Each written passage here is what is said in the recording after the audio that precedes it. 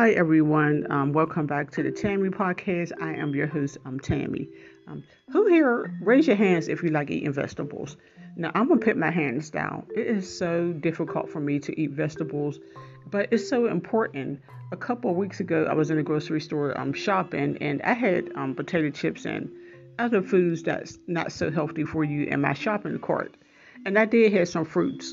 But there was a gentleman walking past me, and he stopped and looked at my cart and was like, "You should add some vegetables."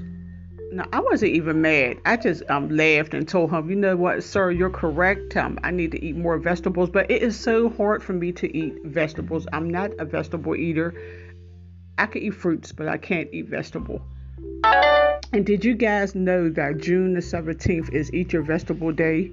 Um, it's a day to finally convince your kids or your spouse to eat that yucky green stuff that everyone dislikes. And the way that you could get them to eat their vegetables is to mix it with batter. Try it in canned pumpkin or roasted summer squash or sweet potatoes into a batter for pancakes, waffle, muffins, and more. And you can add a half a cup of fiber, potassium, vitamin C to your breakfast without messing up the flavor of your favorite recipe. You can also add cauliflower to starchy sides. Use fresh or frozen rice cauliflower to replace white rice. And do it your own burrito bowls, stir fries, and sautés. You can add mixed steam or sauteed cauliflower, rice into your usual mashed potatoes or mac and cheese recipe to add an extra anodoxin. I'm saying that wrong, but to your dish. And you can also put chopped veggies in your